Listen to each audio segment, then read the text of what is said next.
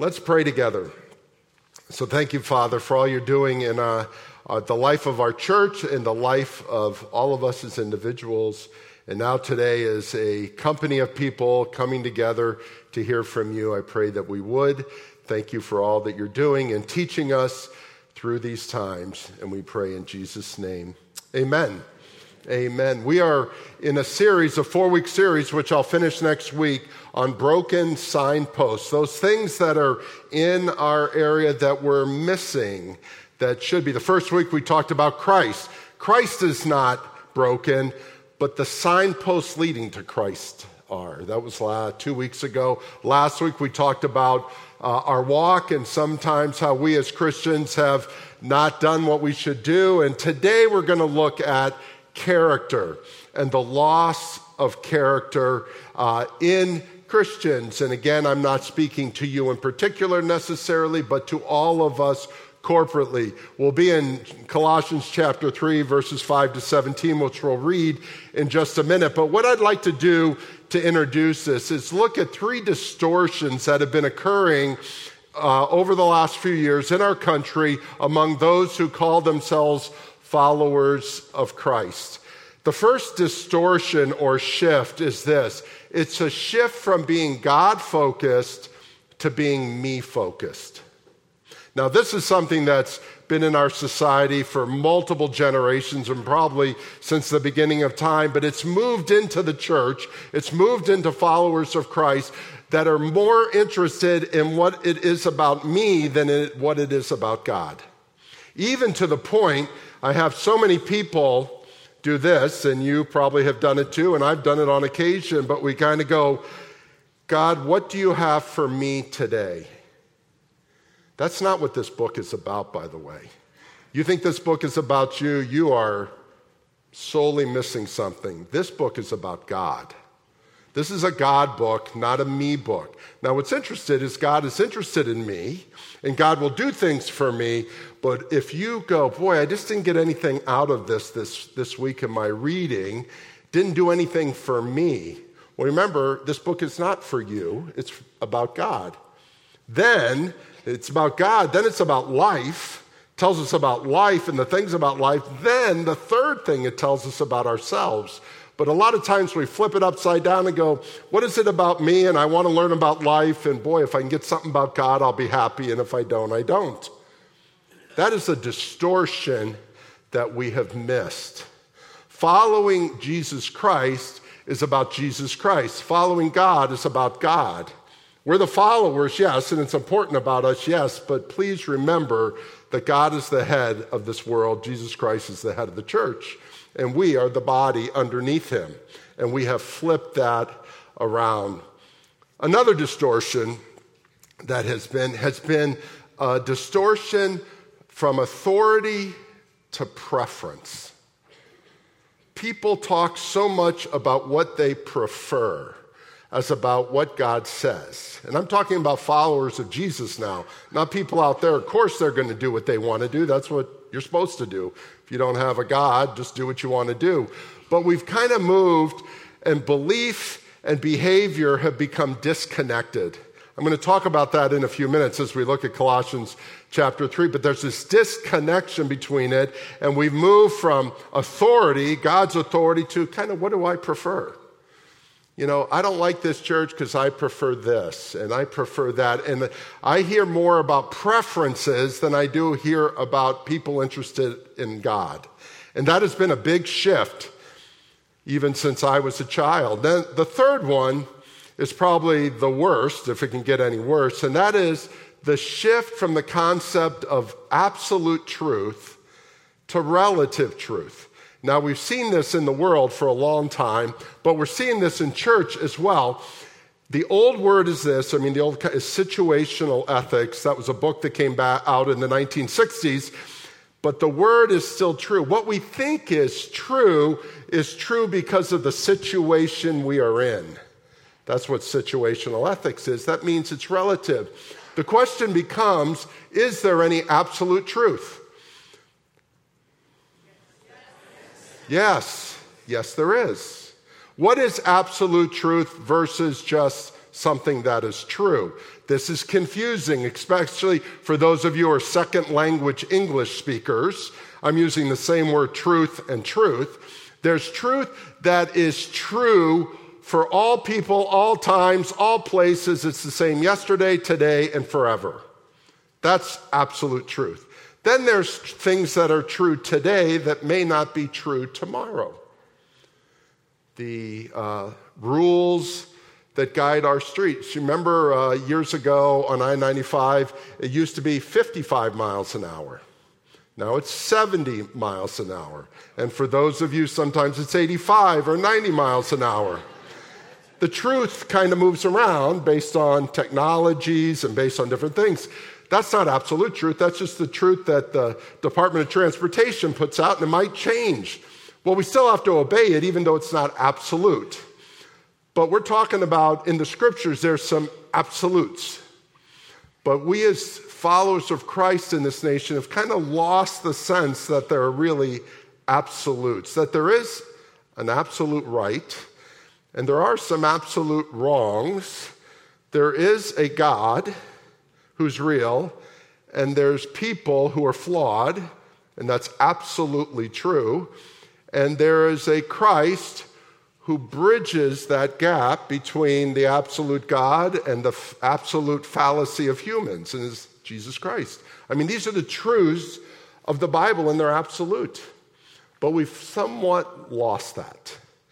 And I just want to describe it before. I'm going to have Elizabeth come up in a moment to read Colossians 5, chapter 3, verse 5 and following. But before we do, I mentioned 2 weeks ago about a biblical worldview. You remember that? I said that they've done all kinds of studies about a biblical worldview. And there is about 3 or 4, that's not 30 or 40, but 3 or 4% of our nation that has a biblical worldview. That's 3%. That means 97 to 96% do not. What does it mean? We talked about some of the realities, the absolute truths in biblical worldview, but what does it mean to have a biblical worldview? And I didn't explain it, so I'd like to explain it now because it infuses Colossians chapter 3, verse 5.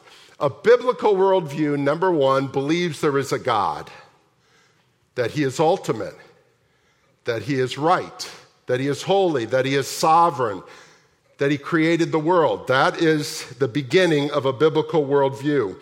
That biblical worldview is infused with the truth. The truth is the scripture. We would not know everything I just said about God if it was not for the Bible. Now, you might know there is a God from the sunrise or the mountains or the beautiful rivers, but you wouldn't know who that God was without the truth of the Bible. You cannot have a biblical worldview without the scriptures. So you have to have a high view of scriptures to have an understanding of who God is. So the first thing is God is in a biblical worldview. The second is the scriptures or truth is in it. The third part is that we have to believe that the truth of the Bible is the reality that's there. It's called belief. You could call it trusting. You could call it receiving. You could call it understanding. But there is a sense, as we talked about last week, of a step of faith towards the truth of the scripture that leads us to God. We're Trinitarians, God the Father, God the Son, God the Holy Spirit. Are you with me so far? Good. I don't think any of us who are followers of Christ would disagree with this part. God, truth, faith, or belief. This is where it starts to change, though. The next step is character. You can use the word attitude, you can use the word heart, you can use the word character. To have a biblical worldview, you have to have the heart, the understanding. One of the verses that may be your life's verse, trust in the Lord, and he will direct your paths. What does it say in between trust in the Lord and he will direct your paths? With all your what? He doesn't say with all your action. He gets to that. But with all your heart. Inside your heart, begins the understanding. It's throughout Scripture. It's the heart. We have to have character. Character matters in a biblical worldview. We'll come back to character because that's what we're talking about today. Out of character and the infusion of character comes your action, your behavior, what you do, what you don't do. See, so many people go from faith to behavior. And we judge people on their behavior and we miss the character thing. We kind of just leave it out. Not important. That's because the signpost in our country is broken. Character is no longer important. If I can use an old saying, the ends justify the means. And can I say, we evangelicals, which is a subset of Christian believers, are being accused by the world of the end justifying the means. The non-believers are pointing to us and saying, you've lost your character. All you care about is the ends and not the means. And then after this, though, is then the results. What happens with your belief in God, in the truth? You have faith, you have character, you do action, then there are results. And we're so results-oriented, but we find out in the Scripture that we have no control over the results, do we? We have none. We have none. We pray for someone and nothing happens. Somebody walks in front of me and comes to Jesus that fast. I don't get it. I remember two times in the last year. I remember one time, and he's here today. I remember I asked him, he had come back to a guy, about 30, came back to Jesus, said, how'd you get here? How'd you come to Boca Raton Community Church? And he named a Muslim who said, you're a Christian, you need to go to church. And Bill Mitchell has a great church, and you need to go to that church. And he came back to Jesus through the Muslim. Now, months later, after he told me this, and I knew his friend, the Muslim, who's a friend of mine, his mom and dad came visiting in the winter, like many of you winter people, and they came up to me and said, you know, we've been praying for our son for 10 years. He left the Lord in college. He's now 30. And now he's come back to the Lord. Who gets the credit? I think God gets the credit. It was 10 years of mom and dad praying. It was a Muslim who opened his mouth to bring him here. And it was the word of you guys in the community of faith of this group, a body of believers, that he stepped into the next step of faith. Isn't it amazing? I don't know what the results are. We're not tasked with the results. We're tasked with this part to the behavior. And then we let God do the results. And that's the hard part because we all want results. And we want results, and so we will mitigate and forego some of these things so that we can get the right results. And I tell you what, in a biblical worldview, you cannot leave these pieces out. You can force people to do certain actions. You can force things. You can force results. But it doesn't mean it's biblical just because it looks good. You can force your kids to believe. You know, we talk about how many kids leave the church when they go to college. You've seen those stats, right? Can I just say I don't think they were in Christ when they went. They were in the church. They weren't necessarily in Christ. We need to understand that people just don't walk away because we might have missed the belief. We went all the way to the action and the result. Come to church, be a part of church, do this, and we miss the belief and the character part.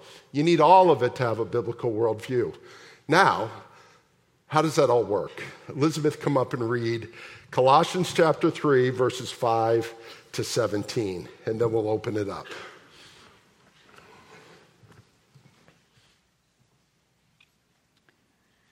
Put to death, therefore, what is earthly in you: sexual immorality, impurity, passion, evil desire, and covetousness, which is idolatry. On account of these, the wrath of God is coming. In these you too once walked when you were living in them. But now you must put them all away: anger, wrath, malice, slander, and obscene talk from your mouth. Do not lie to one another, seeing that you have put off the old self with its practices, and have put on the new self, which is being renewed in knowledge after the image of its Creator. Here there is not Greek and Jew, circumcised and uncircumcised, barbarian, Scythian, slave, free, but Christ is all and in all. Put on then, as God's chosen ones, holy and beloved, compassionate hearts, kindness, humility, meekness, and patience, bearing with one another, and if one has a complaint against another, forgiving each other. As the Lord has forgiven you, so you also must forgive. And above all these, put on love, which binds everything together in perfect harmony. And let the peace of Christ rule in your hearts, to which indeed you are called in one body, and be thankful. Let the word of Christ dwell in you richly, teaching and admonishing one another in all wisdom, singing psalms and hymns and spiritual songs with thankfulness in your hearts to God. And whatever you do in word or in deed, do everything in the name of the Lord Jesus, giving thanks to God the Father through him. This is a bunch of lists. There's 3 lists, and then there's a conclusion to the 3 lists. Well, let me add a 4th list to get us really thinking about this, if I could. The 4th list is the most important list, which is the 10 Commandments. Have you thought of the 10 Commandments lately in Exodus chapter 20?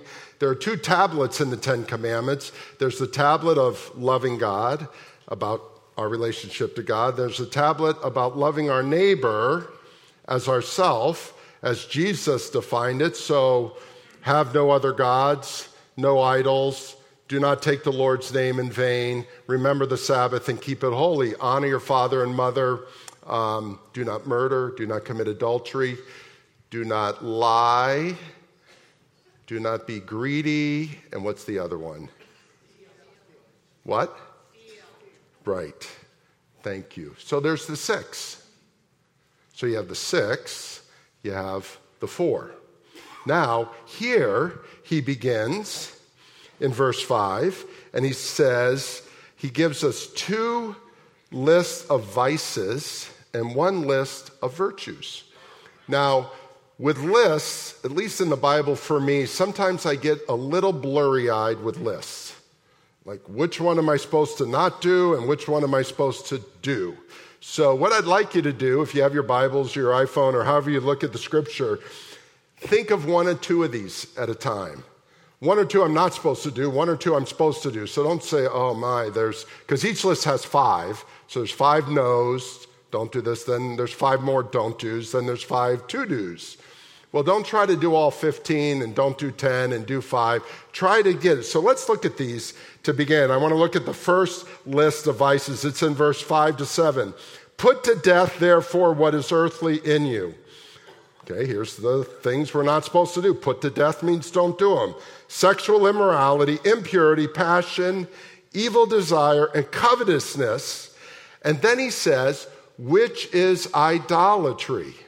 The second in the list of the 10 Commandments. Have no other gods, do not have any idols. So he actually defines what an idol is. We have a definition of an idol, which is a little thing 10 feet or 10 inches high that we put on, when they used to have the Baals and the Ashtoreths and all of that. And we think those are the idols. What he's saying is, in more modern times, and Rome was a more modern time than the old Babylonian times, he says, those aren't the idols. The idols are sexual immorality, impurity, passion, evil desire, and covetousness. It's interesting. The first couple of ones are sexual sins. The last one is, I want what you have. And he puts the I want what you have in the same bad list with these other ones. We wouldn't do that. Normally we go, all these sexual sins are in their separate place, and just the fact that I want what you have, that's a lesser sin. He puts them all in there as they are sins of idolatry. I'm not going to ask who has which of these 5 sins. A lot of times I ask you to raise your hand. I'm not going to ask you to raise your hand. But on account of these, the wrath of God is coming. In these you once walked when you were living in them. See, he's not mad that people do these things. What he's saying is we, as followers of Christ, should not be doing these things. I get kind of interested when we get mad at people for sinning out there. Well, you know what sinners do? They sin. God is calling us to a different way. He's calling us not to do this. And he continues in verse 8 with the second list. I'm going through these 2 lists a little faster so you don't get lost here. But now you must put them all away. So he's adding the next list. He's not saying this is a lesser list. I think he was just pausing so you could take it in. And now he's going, okay, let's go to the next. Anger, wrath, malice, slander, obscene talk from your mouth. Do not lie to one another, seeing that you have put off the old self with its practices. What he's saying here is some of you are still doing it and you're lying about it. Oh, I don't do that. You know, you can be angry and you not know it. It's only God knows you're angry unless you force it out of yourself. And he's saying, don't lie about it. And seeing that you have put off the old self with its practices, put on the new self, which is being renewed after the image of its creator. What he's saying with these 5 is that it goes against have no other gods. It goes against the first commandment. It's kind of an interesting thing. The other one goes against the second commandment. This 5 goes against the first commandment. So it's interesting. This week, Elizabeth and I got in a car wreck. That's not interesting. It's just a reality. We're fine. The car's hurt. We're not. The car can be fixed. So, boom, guy hits us from behind. We're in a standstill waiting for the stop sign and waiting for the cars. We're a small car. It was a huge car, so the damage is great. The driver comes out. He's a little sheepish, like that happens. But the passenger comes out and commits every one of those things. Very loud, very well articulated. I hadn't heard some of those 4- and 5-letter words in years. But you know what he did? He started doing it against Elizabeth. Your wife is, and then off he went. Your wife is, and then off he went. Now, he was stuck between our cars. He couldn't get past the cars because the way they were hit. So he kind of comes up, and he's road rage, right? You know what my wife of 41 years did? She went right after him.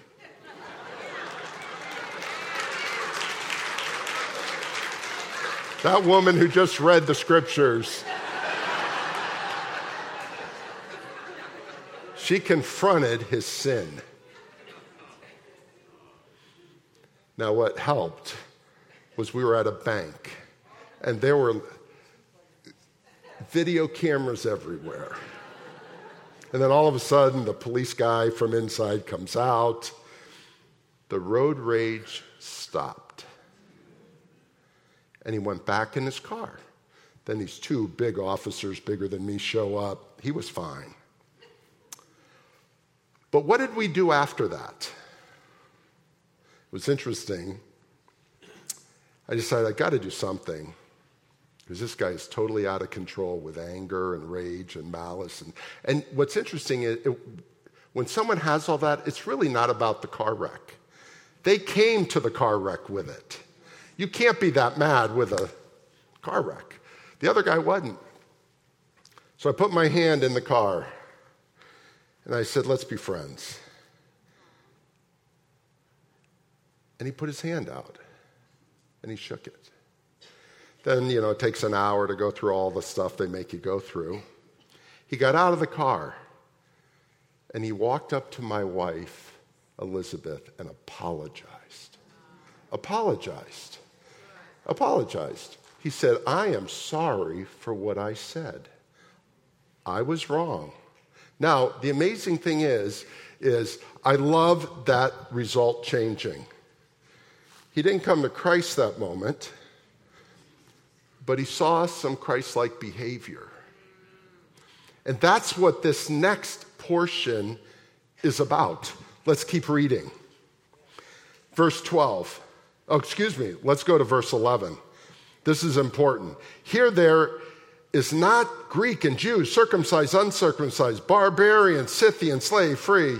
Christ is all and in all. We just skip through that because we don't understand what that means. What he's saying here is, you Greeks who are well educated, but didn't grow up with God, you need this. You Jews who are monotheists, who grew up with the concept of Jehovah, you need this. Those of you who were circumcised as children, you need it. Those of you who are uncircumcised, you need it. You barbarians. Now, we don't know what a barbarian is nowadays. Anybody's a barbarian. Barbarians were the people from the northern coast of Africa of Barbary. These were the people that were out there. The immigrants that came into the Greek Empire to get work, they were called the barbarians. You need Jesus.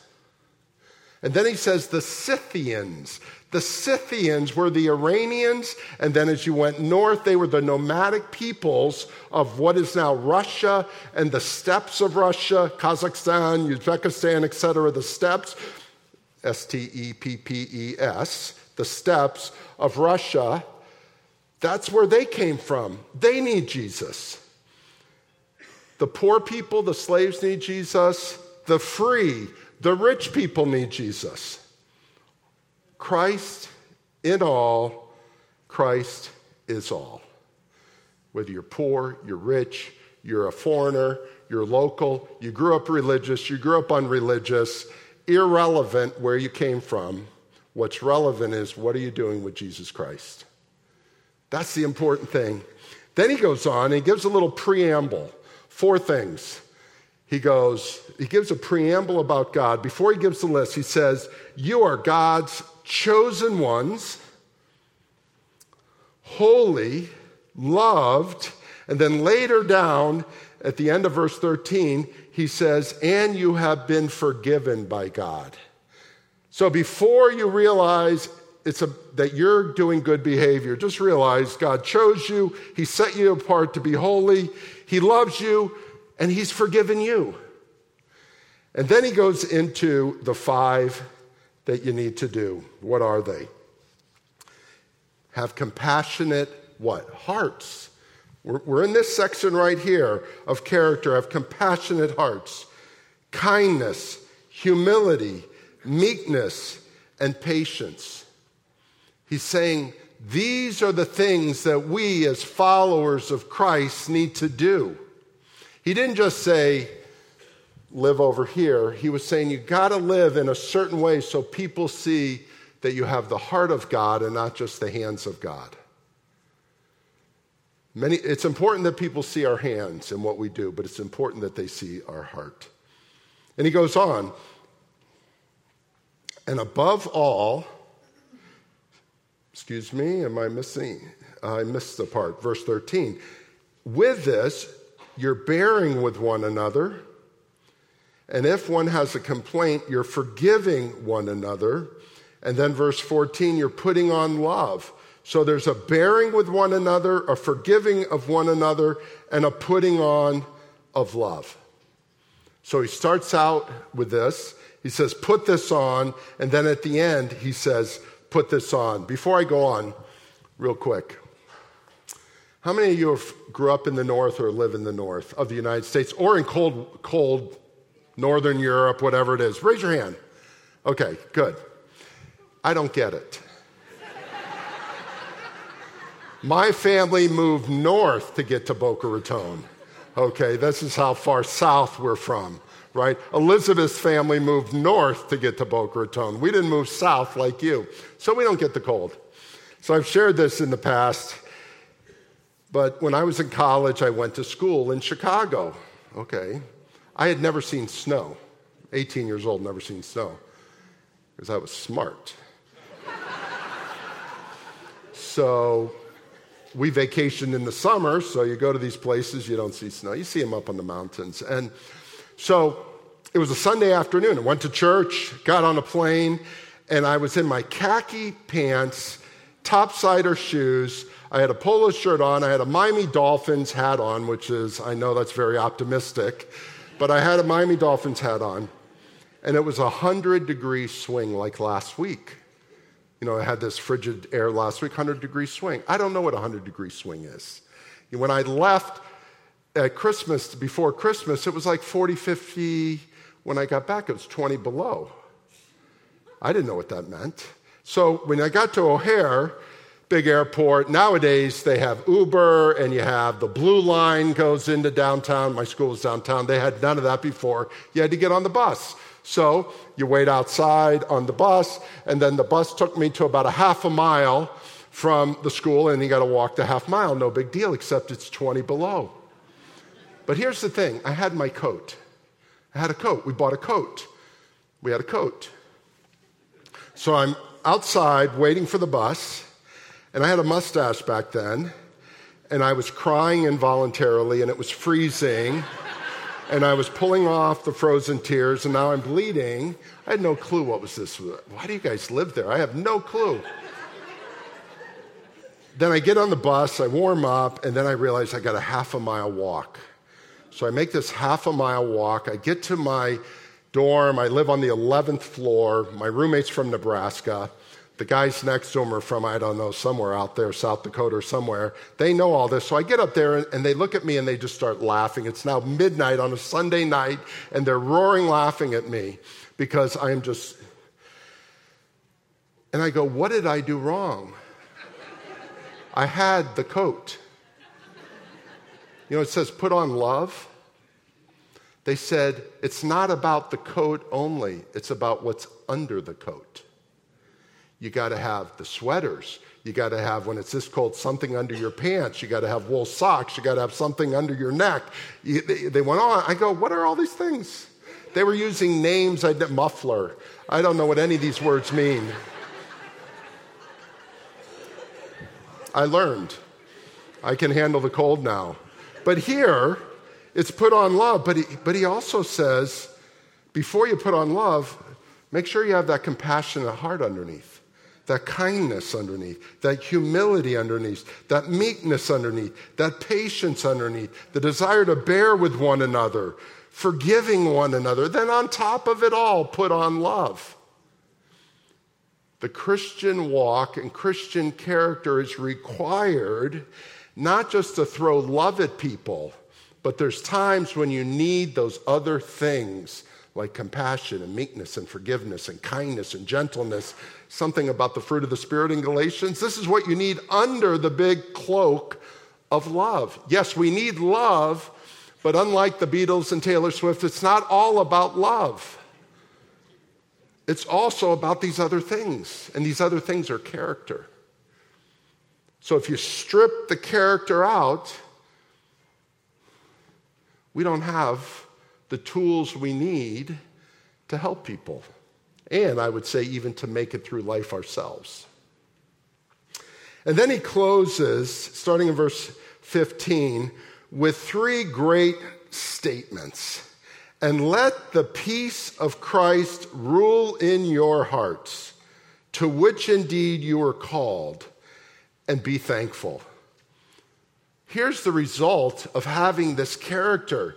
The peace of God will rule in your what? Hearts, not in your actions. They will that also, but in your hearts. You want the peace of, I don't have the peace of God. I'm working. Because the peace of God comes into your heart. Now, it'll help you with this work, absolutely. But it's in the heart, it's in the character that's important. And somehow we've lost this and our signs are broken.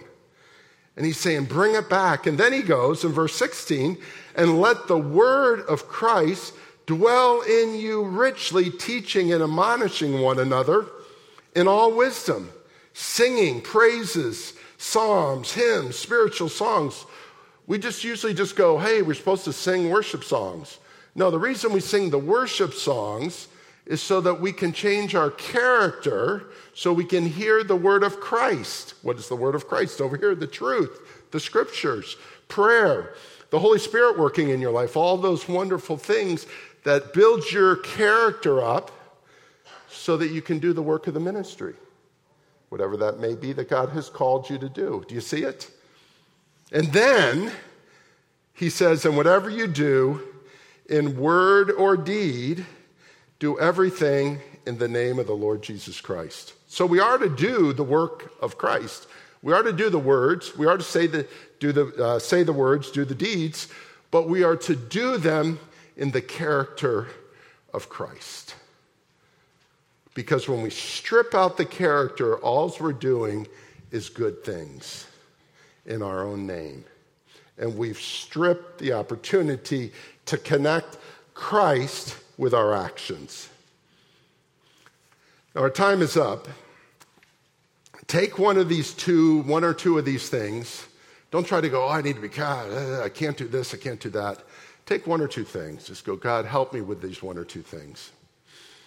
So let me close with this. This week was Martin Luther King Jr. Day, an important day for our country, but it's an important day in our family's life because it was the day that a tragedy occurred and then a good thing occurred. On that day, on Martin Luther King Day, the Monday many years ago, a girl in Davie was shot by her sister. It was an accident. The two girls were home. Mom and dad are out working. They find in a shoebox up on the top shelf as they're exploring their parents' closet, the gun. And the gun was empty except there was one bullet in the register, 9mm. These girls have no clue what that is. They've played with squirt guns. The 12-year-old shoots it. The recoil of the gun hits the 10-year-old literally between the eyes. It was a tragedy of tragedies. At that time, our son, James, was sitting in a hospital dying, waiting for a heart in Gainesville, Florida, at the University of Florida. That heart was transferred from Davie to Gainesville, and he got the heart and lived. Through a series of miraculous events, we found out who the donor family was, the donor mother. Usually you're not supposed to know who donated because it could be anywhere in 3 or 4 states. It just so happened it was 2 towns over. And we learned the name, and so Elizabeth reached out to her in the spring of that year and said, would you like to meet us and meet James? And she said yes.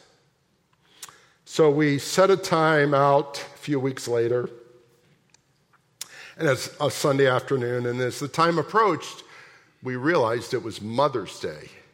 None of us were thinking of Mother's Day at that point in time. We're just trying to let this kid live. This lady's dealing with her grieving. None of us thought of Mother's Day.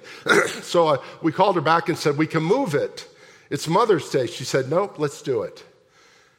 So she came with her daughter, the one who had shot the other daughter. They came to our home with our 3 children at the time, 4 children, James and 3.